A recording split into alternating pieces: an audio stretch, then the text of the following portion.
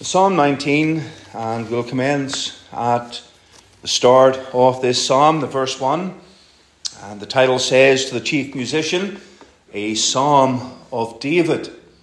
The heavens declare the glory of God, and the firmament showeth his handiwork. Day unto day uttereth speech, and night unto night showeth knowledge. There is no speech nor language where their voice is not heard. Their line is gone out through all the earth, and their words to the end of the world. In them hath he set a tabernacle for the sun, which is as a bridegroom coming out of his chamber, and rejoiceth as a strong man to run a race.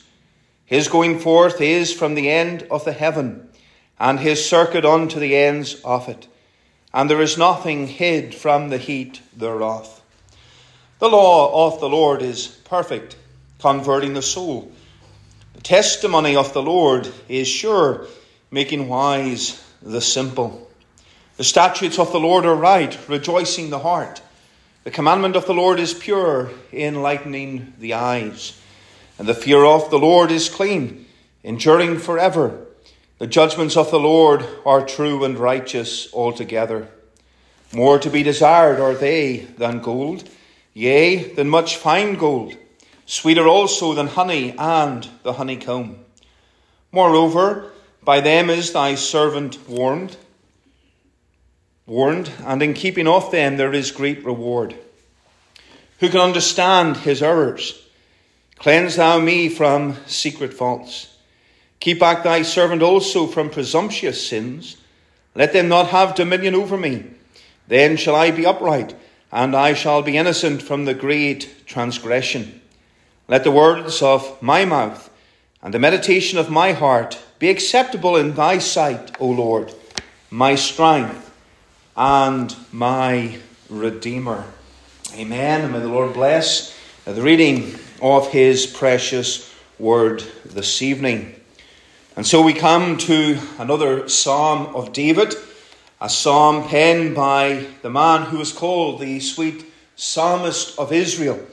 And the subject matter of this psalm can be easily divided into two main sections. And Matthew Henry outlines that there are two excellent books which the great God has published for the instruction and edification of the children of men.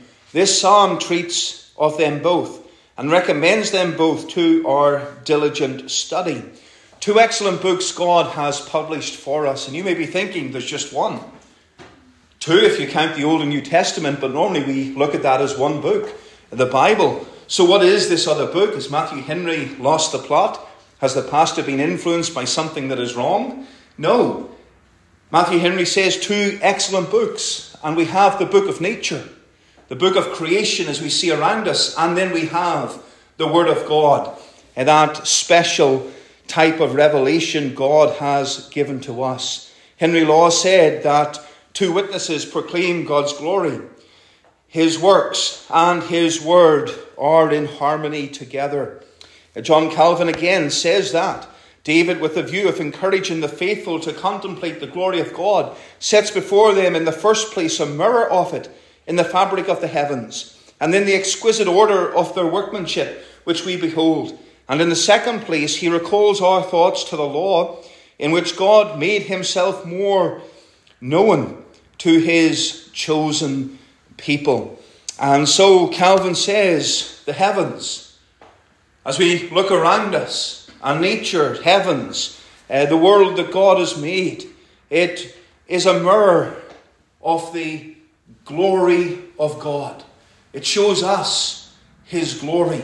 And that is what the psalm says. The heavens declare the glory of God. And when we look up into the starry night, what do we see? I think the last few nights we've seen fog. But if the fog were to be moved away and we looked up, we probably would see clouds then. But if the clouds were gone, we would see the stars. We would see those stars that God has placed in the heavens, created by God himself. I remember some years ago being in Australia, and there was a family in the church, and they took me camping. And, we didn't have tents. We went to one of the national parks in the peninsula where I lived, and we went in four-wheel drive vehicles off-road to this beach, and we camped on the beach, and we camped really in heavy-duty sleeping bags, and we zipped the sleeping bag over our head. There was like a mosquito net where the sleeping bag, I suppose where normally you would put your head out, but there was this net that went over it to protect you from mosquitoes and, I don't know, maybe snakes and different things like that. And you lay on the sand. And I remember gazing up into the heavens. And I think it's one of the very few places I've ever been in the world where there was no artificial light. Not an artificial light to be seen. And you saw the beauty of the stars. You were miles and miles and miles from anywhere. And across the bay, we had the sea. And then we had, again, Moore National Park. And it was just empty of human interference in regard to artificial light. And it was beautiful. You saw what the psalmist was speaking about here. The heavens declare the glory of God. And what is David emphasizing here? He's emphasizing the revelation which God has given to man. And we must note that in our natural state as finite beings, we would know absolutely nothing about God. When did you first hear about God? Someone had to tell you. And how did they tell you? Well, they told you from the Word of God, because God reveals himself in his Word. But God also reveals himself in nature. We'll come to that shortly. But when we think of revelation, the principle of God revealing himself to man answers this question. Why do we do theology? Why do we study God? Well, we study God because he reveals himself to us. We study because God has spoken to us. And that's the foundation of all of Christianity. And that's a truth that we need to understand as God's people, that God has spoken through his revelation, and therefore we have a duty, not as Christians, set that aside for a moment, we have a duty as human beings, as God's creation, to listen to the revelation that he has given, and even more so, being Christians and being his people. And that is a truth we need to stand upon. God has spoken through his revelation, and we must discern what that revelation is. Many charismatic churches add to this revelation. Even Reformed churches add to this revelation because they add their own ideas and doctrines and practices to Scripture. We see that all throughout the church. And we need to know God, and we do so through his revelation. And we need to know his revelation and know what he's teaching. Know what he's teaching.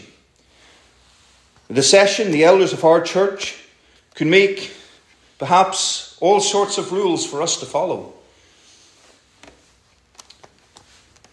We could make a rule that, well, we have to wear white. Everyone wears white coming into church. That sounds silly and absurd. But we'll use it as an example. And we come into church only wearing white clothes. Where's that found in the Bible? It's not. And so we can very easily, in more not so crazy ideas, bring things into worship, bring practices into the church, bring practices into our own lives that have absolutely nothing to do with God and no basis in his word. And therefore for us it is important to understand what he's saying to us. And we see this in nature, firstly. We see this in his word. And there's a duty upon us to abide by that.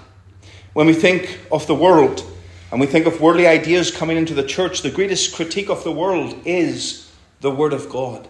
And it is the Word of God that we must hold to. In our doctrines and practices as the Church of Christ, we can turn to the Scriptures. And in past days, in the membership class, we've done that as well. We do that every Sunday. We turn to the Word of God to see what the Word of God teaches us. Why do we believe what we believe? Well, we see that in the Word of God. And the greatest critique of the world and worldly actions and practices in our lives and in the church and in society is the Word of God that we must hold fast to, because that is God's revelation to us. And so God has revealed himself in two ways: natural or general revelation through the works of creation and providence, the heavens, for example. And then special revelation. He reveals himself through dreams and angels and miracles, primarily centered on and revealed to us in the Word of God as well. And Scripture being part of that revelation. We see the dreams and angels and miracles in the Word of God. Those were special ways that God revealed himself. We believe now the Word of God is complete, that does not happen. But when we think of the miracles, Christ's miracles, healing the lame man, making the blind to see, these things point to the gospel and what Christ would do for us spiritually in the gospel. They reveal something of Christ. Christ makes the blind sinner to see. And that is something we see through him making the blind man to physically see. It points to a spiritual truth. It reveals something of the truth of Christ. And so tonight we have before us God's glorious revelation to man. God's glorious revelation to man. And there are three simple things we see in this psalm. We see David's proclamation regarding natural revelation. And we as the people of God must love natural revelation. We must proclaim it. We must stand firm upon it. Henry Law said, "Debased and senseless is the mind which creation's wonders fail to touch." Back on the beach, if I had gazed at the night sky and it meant nothing, and I looked at the stars and there was a cold heart, and I didn't rejoice in the wonder of God, I didn't rejoice in the beauty around me, I didn't take in that moment and be absolutely thankful I could be there and experience this, not merely a human experience, but looking at the heavens that God created in such a unique way, well, I would be absolutely senseless. Debased, as Henry Law said, because the wonder of creation was not touching us. When I first saw the Rocky Mountains, I was driving to Banff several years ago, driving myself, and I saw the mountains in the distance. They became closer and closer and closer. And what's your reaction? Certainly first time. And even now, when I drive through the mountains, you see the wonder of creation. You see the power of God. You can't help but look in amazement. The unsaved person can't help but look at the natural beauty and wonder. And of course, the unconverted appreciate that as well. Banff is not a Christian settlement. It's a settlement for everyone. And everyone appreciates this. But the Christian looks at it and sees the glory of God. And so he proclaims about natural revelation. We have the heavens in view specifically. The sky, the sun, the moon, the stars. And this psalm sits alongside Genesis 1 in showing forth the glory of God in the creation of this world. And therefore, as believers, we should have a strong affection for this psalm.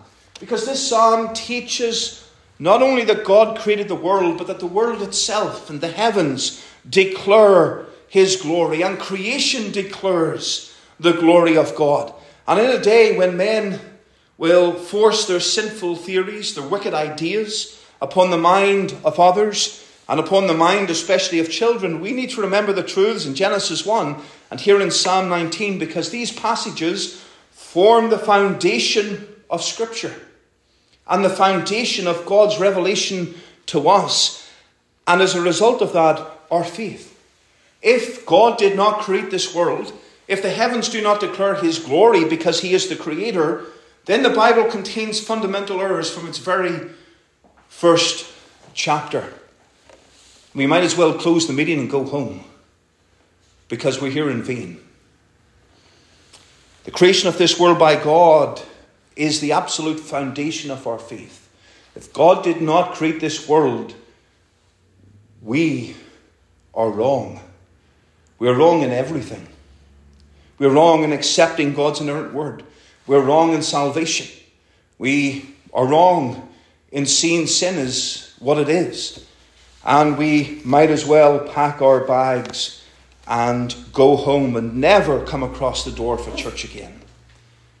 But thank God it is true. His word is true.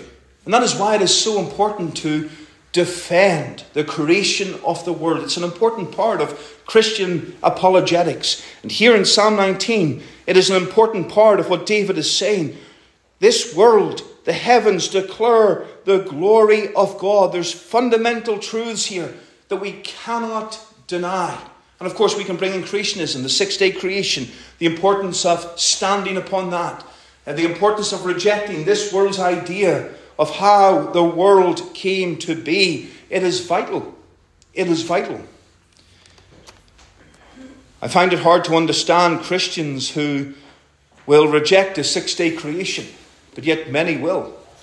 Some churches have an open view on the 6-day creation or on creation itself. So in other words, we have an open view, for example, on baptism, on eschatology, end times to a certain extent. But imagine having an open view on creation. You can believe, as a member of that church, in the literal 6-day creation. You can believe that it was the result of God used the process of evolution. You can believe in an old earth and all sorts of other ideas. The gap theory, where the world was created and destroyed, and then God rebuilt it. And we can have all sorts of ideas of man's imagination trying to bring the record that man says is there regarding fossils and millions and billions of years and bring it in line with God's word. And it's man's ideas instead of simply believing what the word of God says and realizing man is wrong. And so we must believe as Christians what we have being taught here in this psalm regarding this natural revelation. It's an important doctrine of Christianity.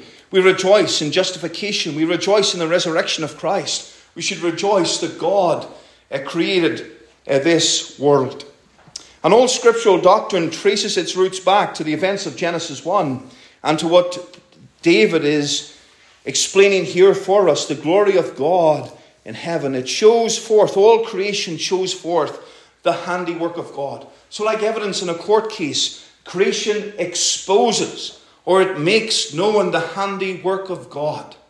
It shows this did not happen by chance. In verse 2, it emphasizes the perpetual, unchanging nature of this testimony. Day unto day uttereth speech, and night unto night showeth knowledge. If there was a particular event that took place, and you were the witness of that event, and people were denying that that event actually happened, well, basically, this verse would be you constantly saying it happened. Constantly saying, this is what I saw. This is what happened, and I saw it with my own eyes. Constantly repeating it. Constantly going on and on and on and on about what happened. Those who object will certainly get mad about it. And that's what we see here in this verse regarding creation.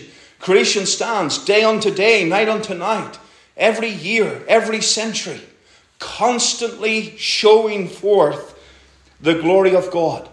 In verse 3 to verse 6, we see the creation does not speak with an audible voice, but yet its message is seen and heard by all. We could refer to Romans 1 as well, that this revelation is enough that they are left without excuse. However, when we think of this revelation, Spurgeon emphasizes it does not touch the sense by which faith comes. Faith cometh by hearing. And there's a problem with natural revelation. Our Westminster Standards say that although the light of nature and the works of creation and providence do so far manifest the goodness, wisdom and power of God as to leave men unexcusable, Romans 1, yet are they not sufficient to give that knowledge of God and of his will which is necessary unto salvation. In other words, you can't look at the Rocky Mountains and see the way of salvation. You can't look at the ocean or go to Stanley Park and walk around and through the trees and the water and the flowers and the birds see the way of salvation. It is not sufficient because of man's sin. Because of man's sin. And therefore there needs to be another revelation. It's a revelation that still glorifies God, that still shows his glory and still shows his power. But because of the sin of man, we need something else. But yet man is still inexcusable. And so the Confession of Faith goes on to speak about this other revelation. We can refer to that as the Word of God. And we see secondly then, David's magnification of special revelation. In verse 7 to verse 11, he focuses upon the special revelation of God, namely the law. We can look at it as being the Word of God, that which God has given to us, and the entire Word of God that is revealed. Matthew Henry said that the Holy Scripture, as it is a rule both of our duty and of our expectation from Him, is of much greater use and benefit to us than day or night, than the air we breathe in, or the light of the sun. And so there's a number of things said about the law of God. Firstly, we see that in verse 7, it is perfect. The Scriptures are free from corruption because they are inspired by God. It is a perfect word. The doctrine and instruction revealed by God is therefore perfect. Perfect. And it converts the soul. The practical effect of the Scriptures is conversion. And dear believer, we're to believe the law of God is perfect. If we don't believe it's perfect, then where is it wrong?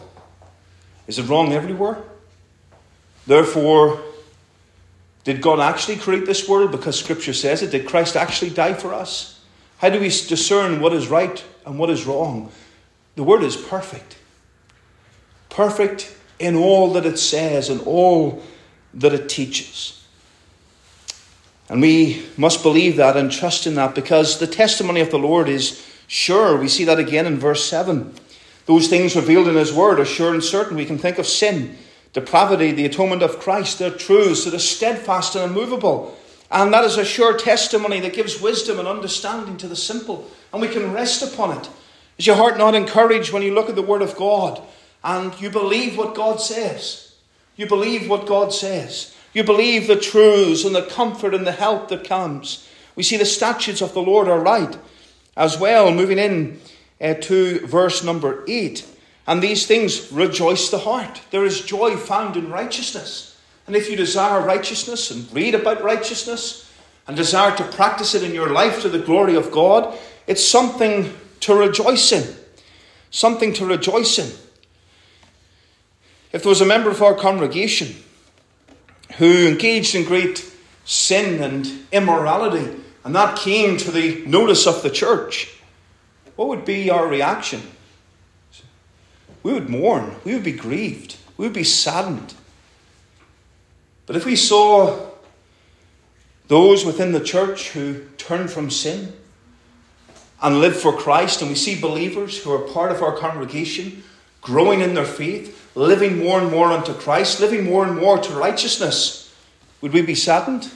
We'd be rejoicing. And that is what the psalmist is saying here. The statutes of the Lord are right. These things we're to walk in. They're right things, they're good things, and we rejoice in these things. We rejoice in these things. Sometimes we look at other Christians, and maybe, truth be told, they're more spiritual than we are. They're closer to God than we are. We're not to be jealous. We're to desire that same strong relationship. But we're to rejoice. We're to rejoice in how close they are with God. That would be an example to us as well. But we're to rejoice in that. We're to rejoice in that. We're not to be jealous that some are closer to the Lord than others. We're to rejoice. We're to rejoice. The commandment of the Lord is pure. We see that verse 8 as well. It enlightens the eyes. It enlightens us. It teaches us regarding righteousness and regarding our need of Christ. The stain of sin is not found upon the law of God. And therefore, as we read the law, it's a good thing. It's a pure thing. It's something we should follow. We should have a fear then, verse 9. The fear of the Lord, this reverence and respect to the Lord, is something that is clean. There's a spiritual effect here. That's cleanness. Inward piety, or the fear of the Lord, is a good thing, and that is lacking today. And how do we get that? Through meditating upon the law, the revelation of God.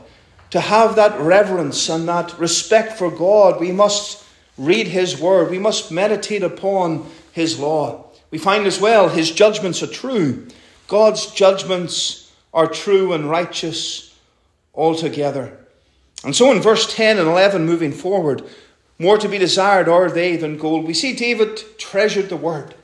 We ought to treasure the word more than the wealth of this world. More than the wealth of this world. What is our attitude to the Scriptures? To that revelation that God has given? Is David here speaking in such a way that you're thinking in your mind, he's took my thoughts and he's written them down himself. He's took what I think about the Word of God and he's, as it were, stolen my ideas and stolen my thoughts and wrote them down himself because I think like this. I believe the Word of God is like this. Oh, dear believer, that should be the case. We should love the revelation that God has given. That revelation we see in heavens, and especially that revelation that he has given through his law. And what is David's resolution then, thirdly, based on God's revelation? Verse 12, who can understand his errors? Cleanse thou me from secret faults. It's a prayer for cleansing. Our faults and errors are viewed in light of the Scriptures. Examine ourselves. The Word of God contains what ought to be our definition of sin and ungodliness, and therefore all our actions should be contemplated in the light of the teaching of Scripture. And the result would be a sorrow for sin and a prayer for forgiveness. And David's resolution here is to be cleansed, not from merely public sin, but from secret sin. The sins that nobody else sees but him and God. He's concerned about those sins. We should be concerned about those sins. The sins that nobody sees but us and God. He wanted to cleanse the false sin outward, but also inward. Those sins that were hidden from society, those sins that were hidden from those close to him. He did not want to have a good outward appearance and be rotten inwardly. He wanted to be clean and cleansed from secret faults. Is that what we want? The revelation of God is so powerful within our lives. The law of God is working within us. Those secret sins we want rid of. By the grace of God. By the grace of God. Verse 13, again he prays, keep back thy servant also from presumptuous sins. Let them not have dominion over me. Then shall I be upright, and I shall be innocent from the great transgression. He's praying again. Spurgeon said, this earnest and humble prayer teaches us that saints may fall into the worst of sins unless restrained by grace. And that therefore they must watch and pray lest they enter into temptation. There's a natural proneness to sin in the best of men. And they must be held back as a horse is held back by the bit, or they will run into it. Oh, may the Lord keep us from those sins. May we not run into those sins, but through his word and through his Spirit, keep us from falling into the worst of sins. Verse 14, David wanted a pure heart. Let the words of my mouth and the meditation of my heart be acceptable in thy sight, O Lord, my strength and my Redeemer. He's resolving here. He's desiring the law of God applied to our souls, that he would be acceptable to the Lord in his heart. That he would have a pure heart. Oh, that we would have a pure heart. So we gaze upon the revelation of God and see his glory in creation. May we see his glory in his word. May we see his glory in our hearts, because he has worked within them. He has cleansed them. He has circumcised our hearts by his Spirit. Matthew Henry says in closing, in singing this, we should get our hearts much affected with the excellency of the Word of God and delivered into it. We should be much affected with the evil of sin, the danger we are in of it, and the danger we are in by it. And we should fetch help from heaven against it. This is what David's doing. This is his resolution. Because of God's revelation, he desired the Lord would work within his heart, keep him from these sins, that not only would God's glory be seen in the heavens and in his word, but in his own heart as well, by the grace and power of Christ. May we know that, and may we experience that for his name's sake. Amen.